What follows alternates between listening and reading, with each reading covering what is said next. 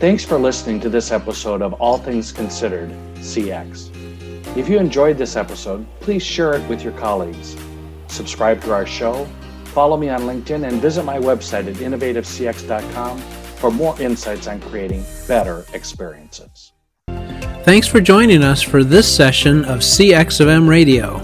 Be sure to rate, review, and subscribe to the show, and visit cxofm.org for more resources. Hello, and welcome to another episode of the All Things Considered CX podcast. I'm your host, Bob Asman, and I'm very pleased to have a returning guest with me today. I always like when guests come back because typically speaking, we haven't completed our discussion on the topic that they originally joined us on. And so we have an occasion today to listen to Roy Atkinson talk to us again about the whole world of digitization and customer experience. And so, Roy, welcome back to the podcast. For our listeners that might not have heard the initial podcast or aren't familiar with who you are, would you introduce yourself to our listeners? Sure. Thanks, Bob. I'm, as Bob said, Roy Atkinson. I'm the CEO and principal advisor at Clifton Butterfield, LLC. We're a business advisory firm. We're based in South Carolina, but we work nationally and internationally. And we try to assist businesses, especially in the areas of customer experience, employee experience, and what we call appropriate technology, which includes the measurement of experience and also tools that can help people have better experiences.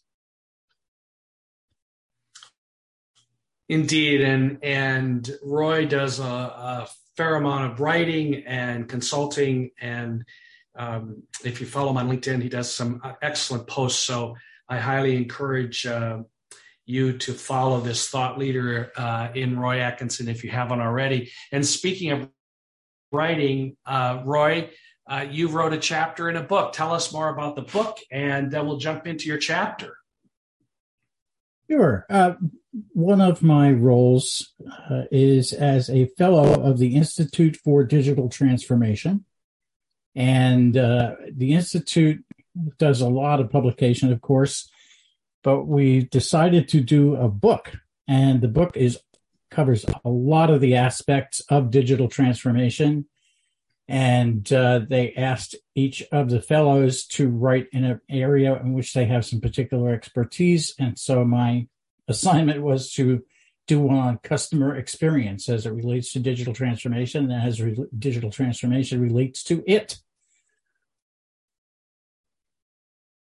And I loved it when Roy contacted me because he said, hey, I've participated in this book and I wrote this chapter and would you take a look at it? And so he sent it to me and it was on customer experience. I was like, all right, Roy, that's fantastic. So let's get into the meat of the chapter, Roy, and talk about customer experience. And what I really liked about it was you started off the chapter by talking about what is customer experience. And boy, there are a lot of definitions and thoughts about that question.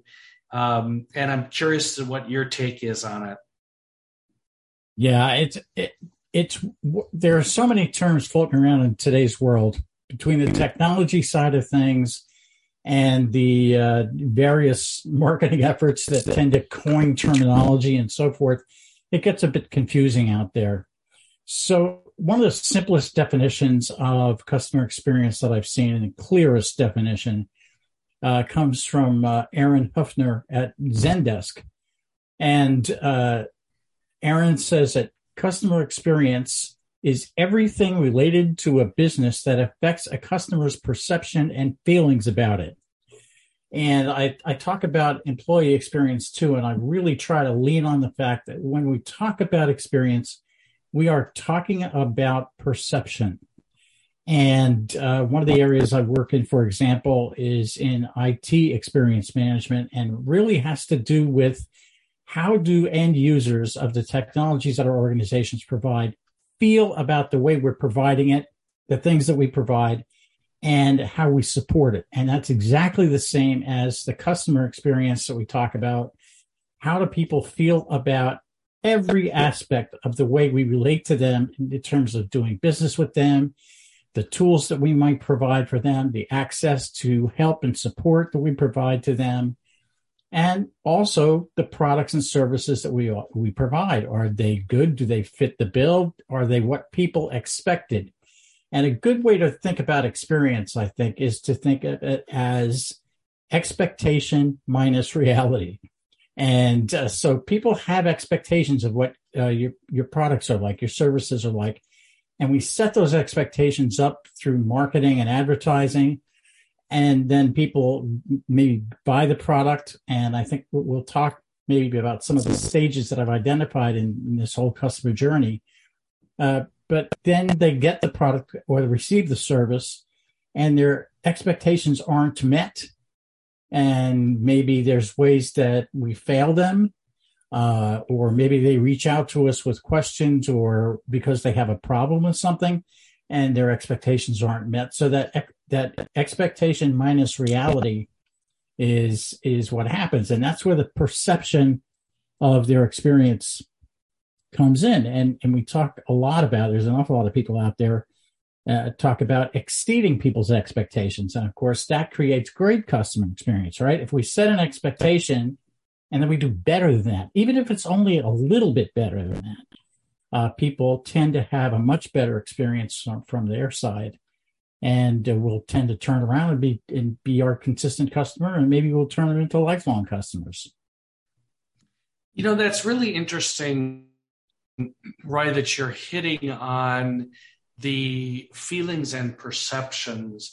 And of course, it makes sense, right, when we hear you talk about it. But do you find that oftentimes that those are kind of ignored when we might be so caught up in a NPS score or a CXI or CSAT or all the different metrics that we use to measure customer expectations and our performance against those expectations, that sometimes we forget that there's perceptions and feelings impacting that? Yeah, I think a lot of times what happens is that, perceptions and feelings are what I refer to as squishy. They have a tend to ooze out from, the more we press on them, the more they tend to ooze out from the sides. And I think a lot of times businesses, and especially business executives who are trying to manage these things, have a lot of trouble with the concepts that are squishy. They like things cut and dried. And so the scores start to count more than the actual things that are being measured. And one of the things I've said continually for years and years about metrics is that the metric is not the goal.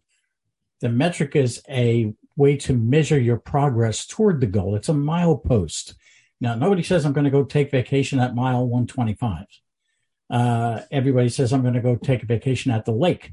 And maybe exit 120 or mile 125 is where you get off the highway and go toward the lake. That's much more like the way you should be measuring, is take that vacation at the lake, not at milepost 125. And I think that we get caught up in scores, and we have people, asking, can you give me a 10? Well, you got to deliver for me to give you a 10. So it's, how do I perceive the thing that I'm receiving or the support that I'm getting that really matters? And it's a little bit tricky to not skew the data. There's something called Goodhart's Law. And Goodhart's Law came out of economics, and it's pretty complex, but really what it boils down to is that once you set a metric as the target that you're aiming for, it ceases to be a valid metric. And that means we're taking vacation at milepost 125 instead of going to the lake, basically. It's an interesting concept, and you can look at it. It's just like it sounds. It's Goodhart, Goodhart, Goodhart's Law, and there's lots of pretty good explanations out there for it. So don't go by the metric, go by the overall reception of what you're delivering. And that's what the metrics are really supposed to tell you. They're supposed to help you understand whether you're having a positive impact or a negative impact on the people who are consuming your goods and services. Now, Roy, correct me if I'm wrong, but this is fascinating your comments about Goodhart's Law, I don't recall, and of course, being in customer experience, I'm constantly filling out surveys because I want to see what the latest survey is that I'm being asked to complete, right? So I'm probably more fanatical than some other listeners might be, but saying that, I don't recall the last time I was asked how I felt about the experience or what was my perception of it. It's all about, was I satisfied? Did I get the product? How was the customer service agent I talked to? Were they professional or knowledgeable? Are there surveying instruments out there that are asking about feelings and perceptions? I'm just curious about your perspective. When you ask how was this, what you're really asking is, what was your experience like? Right. You're asking what was, was the agent polite? Well, that's perception. What some people might consider polite, others might consider cold or unresponsive. And that's something too that I harp on a lot too, is how individual experiences. We don't experience things as a group. Even if we're in a group at, say, a large amusement park, a theme park or something like that, even if we're in a group, we don't all experience things the same way.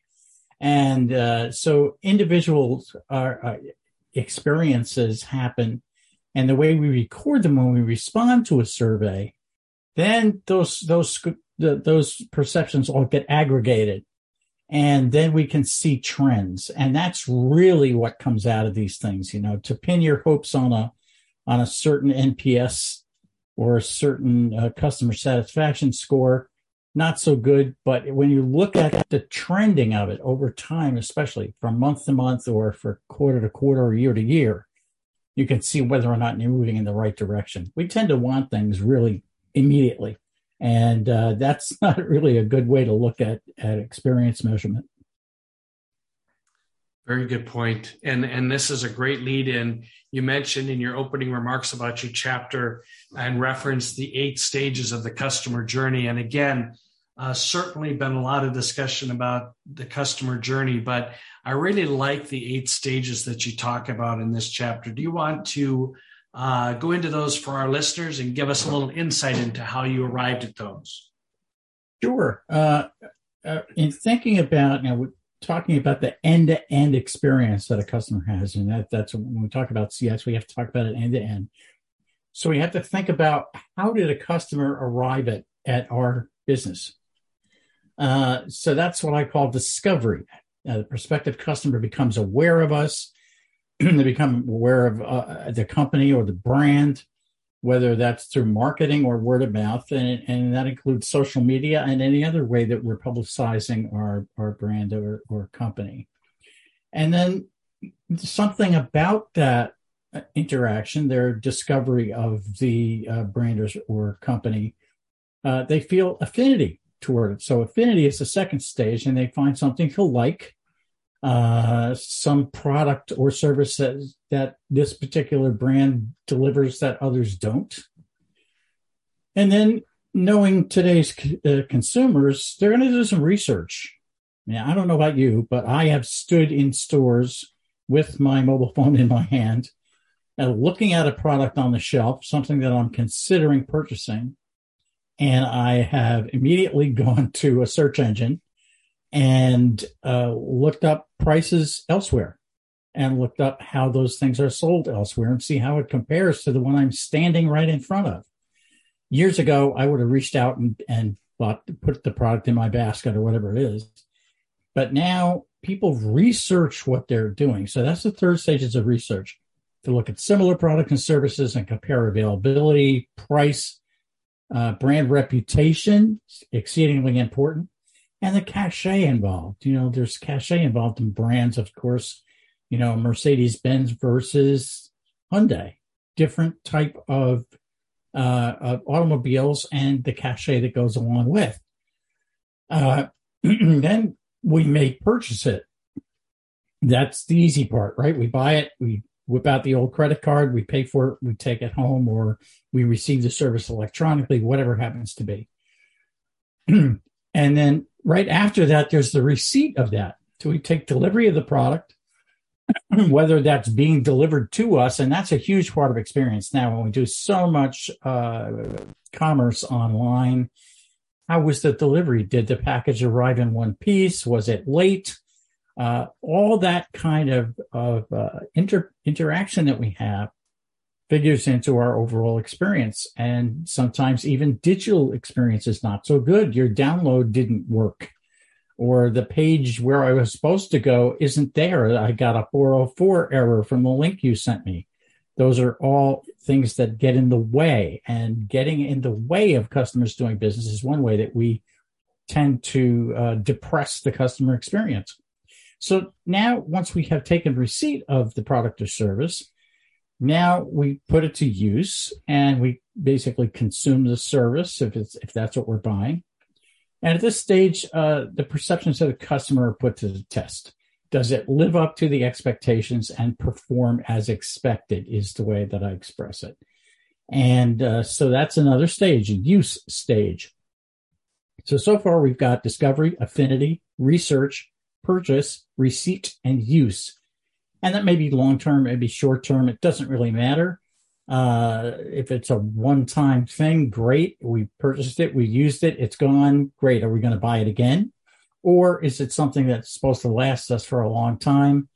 And that figures into something I've noticed about experience too. If it's a long-term product, for goodness sake, don't try to sell me another one 2 days later. That's part of the experience. That marketing, the discovery phase is part of it too. And then maybe we have a question, or maybe something breaks, or something doesn't function the way we expect it to. And so we reach out and try to get support. So we try to get assistance. And here's where one of the metrics that is maybe not as common as it should be, one of the ones that I really like, customer effort, comes into play, especially with support. Some organizations don't even have a phone number to call, or an email address, or a web link to get support that you can find easily on their website. And so I want to try to reach out and get support from you for the product or service that I bought, and you make it difficult to find out how to do that, or you just say, well, here's the manual for it, and that's it. That's as far as we go. Well, now you're making it hard on the customer. You're leaning on me a little bit too hard. Maybe that's depends on what your own predilections are in terms of doing things for yourself. So support can include documentation. It could include a customer service function like a contact center. And it can also be community, right? Crowdsourcing information on particular products and services is very common now, not only in terms of company-run forums, but also in terms of just reaching out on social media and say, hey, I bought this thing and I'm having trouble doing X, Y, or Z with it. Do you have experience with it? Facebook, Twitter, whatever, TikTok. And so the support is a big part of the experience. So let's say that all of the previous stages we've gone through have been satisfactory. They've been good. Our expectations have been met or exceeded. So now we become advocates for the brand. I mean, there are certain brands out there that I'm a staunch advocate for because they have consistently delivered, almost every single time. And there are companies I've been doing business with for over 40 years that 99% of the time they either meet or exceed my expectations. Well, I'm an advocate for them. I'm going to tell my friends about them. I'm going to mention them every time I get asked for what are some of your favorite companies or something like that. I'm going to mention those people. And so that's brand advocacy. And ultimately, what we'd like to do is turn as many customers as possible into advocates. And remember that, Net Promoter Score is based on the fact that you're promoting the brand that you're talking about. It's not just being satisfied, it's being a promoter. And so advocacy is stage 8. And an interesting thing that happens, and you made note of this as we were talking previously, Bob, that this feeds right back into the discovery phase, because I may be out there tweeting these brand names or something, when I get asked about them, or praising them because of something that they did for me. And somebody spots that and says, okay, well, maybe I should go look at that brand. So now they are feeding into the discovery phase, which is at the beginning. So the end for me as becoming an advocate becomes the beginning for somebody else. So there's this kind of cyclical spiral effect that takes place. And that, of course, that's what you want to have happen as a brand. You want to feed this so that your customers become advocates and do some basic marketing functions for you. They're telling their friends. And that's the best kind of thing, right? Word of mouth recommendations are super. And that's why we lean so heavily on product recommendations and reviews on Amazon, that type of thing. Roy, that's really excellent. An excellent description of those eight stages. And listeners, when the book is released later this fall and you pick it up and look at his chapter, I think what Roy does that I've seen for the first time is typically the journey is oftentimes depicted as linear. In those 8 stages, they happen one after the other. And what Roy just talked about is this integrated, circular, never-ending cycle of the customer's journey. And he depicts it that way and entitles it The Brand View of the Customer Experience Journey. I think it's just really a great depiction that talks about what Roy just mentioned, and that is that linkage from the customer becoming an advocate and doing a lot of the marketing for you. So I just think it's a much better representation of the journey as being ongoing and continuous as opposed to linear with the beginning and the end. Roy, I think that's really a great approach. Thanks, Rob. And there's another way to look at that too, which is that we consume a product or service. Meanwhile, the company is hard at work developing new products and services.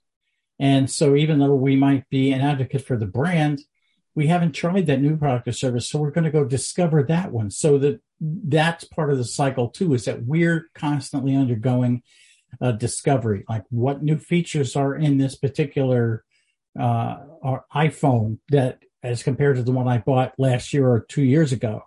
What's the new software product from Microsoft do that the old one didn't? So I'm constantly discovering and then developing an affinity and doing more research on it, so forth and so on. So the cycle continues individually and in terms of the brand view.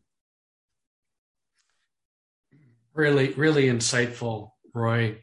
Roy, and listeners, you're listening to Roy Atkinson talk about a chapter in an upcoming new book that's being released. And it's a really fascinating chapter that looks at CX and DX. And also just one more little tidbit, Roy, that I captured as I read the chapter, and that kind of struck me as entitled "Digitization is Not Transformation." And Roy, I got to be honest. Every time I've heard the word digital, I've heard transformation associated with it. So when I saw that headline, I thought, what is Roy talking about? It's always about transformation, isn't it? So Roy, maybe I'm the only one that had a reaction, but I'm guessing some of my listeners had that same reaction. So tell me what this is all about. Yeah, one of the things that I talk about in some of the writing that I've done for the Institute for Digital Transformation is some of the partial definitions of digital transformation that I hear. I had one company approach us here at Clifton Butterfield to say, "Hey, we can do your digital transformation for you. We have a mobile app." Well, that's not digital transformation. So what the heck are we talking about with digital transformation? And one of the definitions that we used at the Institute was written by one of the fellows, Ray Sheen, who happens to live about 10 miles away from me. I have never met Ray yet. One of these days, we're going to have a Starbucks time. But Ray lives close by, and he wrote a great definition for the Institute. And it says the integration of digital technologies into a business resulting in the reshaping of an organization that reorients it around customer experience, business value, and constant change. So it's the integration of digital technologies around customer experience, et cetera. But what it really means is that there is a transformation in the organization. Digital is the type of transformation that we're talking about. The really important part is the transformation, right? We can't accomplish things the same way. We cannot keep doing the same things the same way. You know, that whole tried and true definition of insanity. Can't expect new results from doing things the same way. So there are steps involved here. When we talk just about the digital side, digitization is creating a digital representation of physical objects. So you might think of Meta, right? What's coming from Meta, formerly Facebook, in terms of the metaverse, in terms of some of the things that they're talking about, having avatars represent people at business meetings and so forth and so on. That's digitization. And digitalization, it means enabling or improving processes by leveraging digital technology. So we're still not there to digital transformation yet. Certainly we can make things more digital as we go. Eliminate, the paperwork or the manual stuff involved and make it as digital as possible. That's digitalization. But then we get the transformation. It's really business transformation enabled by digitalization. And recently I was reading a report from one of the companies that I speak with fairly often, and it was their take on customer experience during the past year, and they asked a whole bunch of questions of their customers. And one of them had to do with making some changes internally. And that caught my eye. They said that they had improved things by enabling a simple change. One of the changes that they made was they gave their customer service agents the ability to access their internal subject matter experts. Now, that seems like a no-brainer. But what used to happen in the organization is that you had to go up to your manager, to their manager, across to the other part of the organization, and back down the chain of command to get in touch with these subject matter experts. Well, they gave their agents direct access to those subject matter experts. And the way that they did it, so that was the organizational part of the change, right? That's the transformation, is to say, we're going to redo our structure here, our thinking about how we do business. We're going to change that, and we're going to let these people talk directly to those experts. And then the way that they enabled that change was to put them on a system so that they could see which of the subject matter experts were available right then and there to answer their questions, and gave them a way to write a message to them. It could be Microsoft Teams or some other collaboration tool that enabled them to see who was available that might be able to answer their question, and then get the answer to the question using this digital format.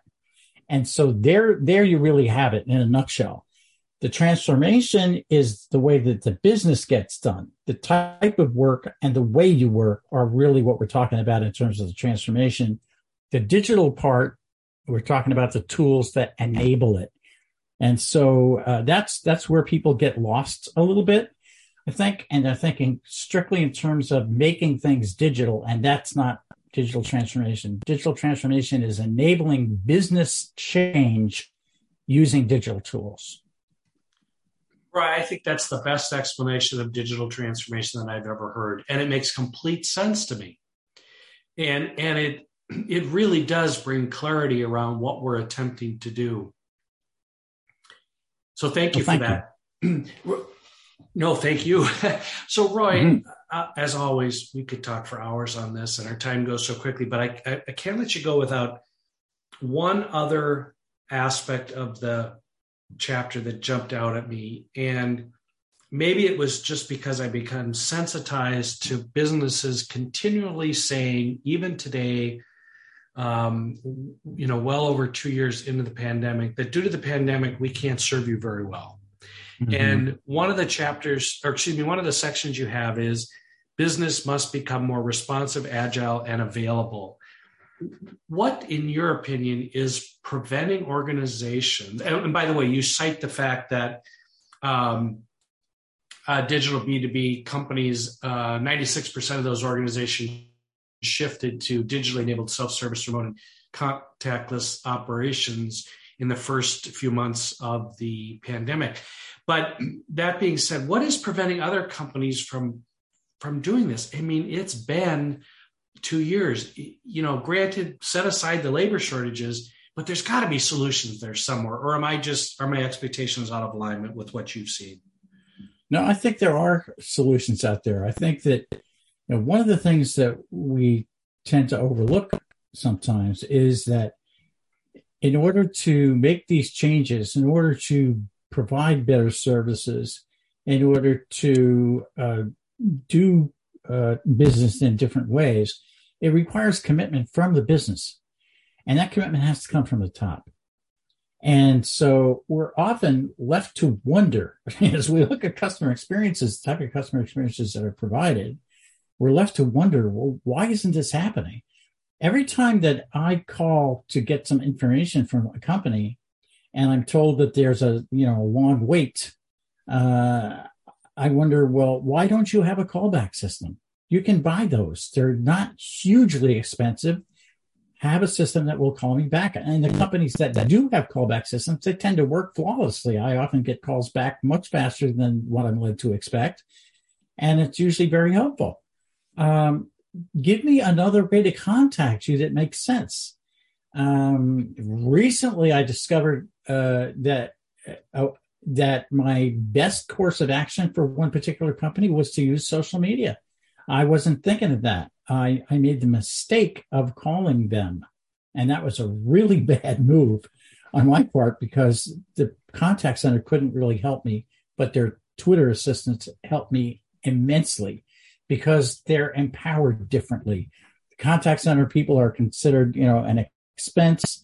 The Twitter folks are connected much more closely to corporate because they're protecting the brand's reputation in a public way. So you have to make the decision as how you're going to relate to your customers. And then you have to have commitment. And we all know the old story about bacon and eggs for breakfast, right? The pig was committed. The chicken was involved. What I'm talking about requires the commitment of a business to make that experience better and make sure that they're doing what their customers expect. Again, a great explanation and clarification for what businesses should be doing, Roy. I really appreciate it. Our time has flown by. Roy, remind our listeners about the name of the book and its release date and how listeners can get in touch with you. Absolutely. The book is being published by the Institute for, it's being released by the Institute for Digital Transformation. It's called Digital Transformation Demystified. And the primary author is Dr. Frank Granito, who is the chief scientist at the Institute. And there are chapters in it on various topics that are written by the individual fellows who have some expertise in each area. That will be coming out I'm going to guess, early November of 2022. And so watch your local releases or follow the Institute on social media. Their Twitter handle is @DigitalEraNow. Institute for Digital Transformation is the web address as well as the name. Check that out. And you can certainly get in touch with me. You can connect with me on LinkedIn. It's Roy Atkinson on LinkedIn. You can follow me at, guess what, Roy Atkinson on Twitter. And you can also reach out through Clifton Butterfield. We do have a LinkedIn page. We have a website at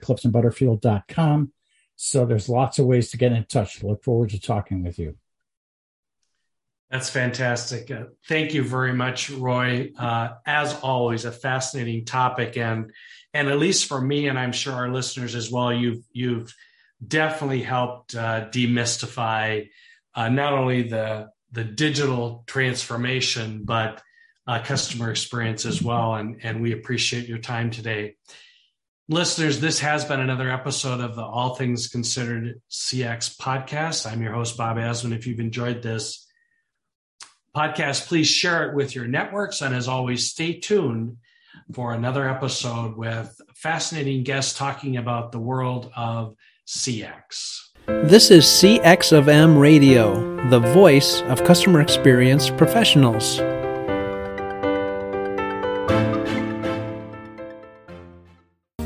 Welcome to another episode of All Things Considered CX. I'm your host, Bob Asman, the founder of Innovative CX Solutions, a past chairperson of the CXPA, and a practitioner with many years of transforming global operations and designing better customer experiences.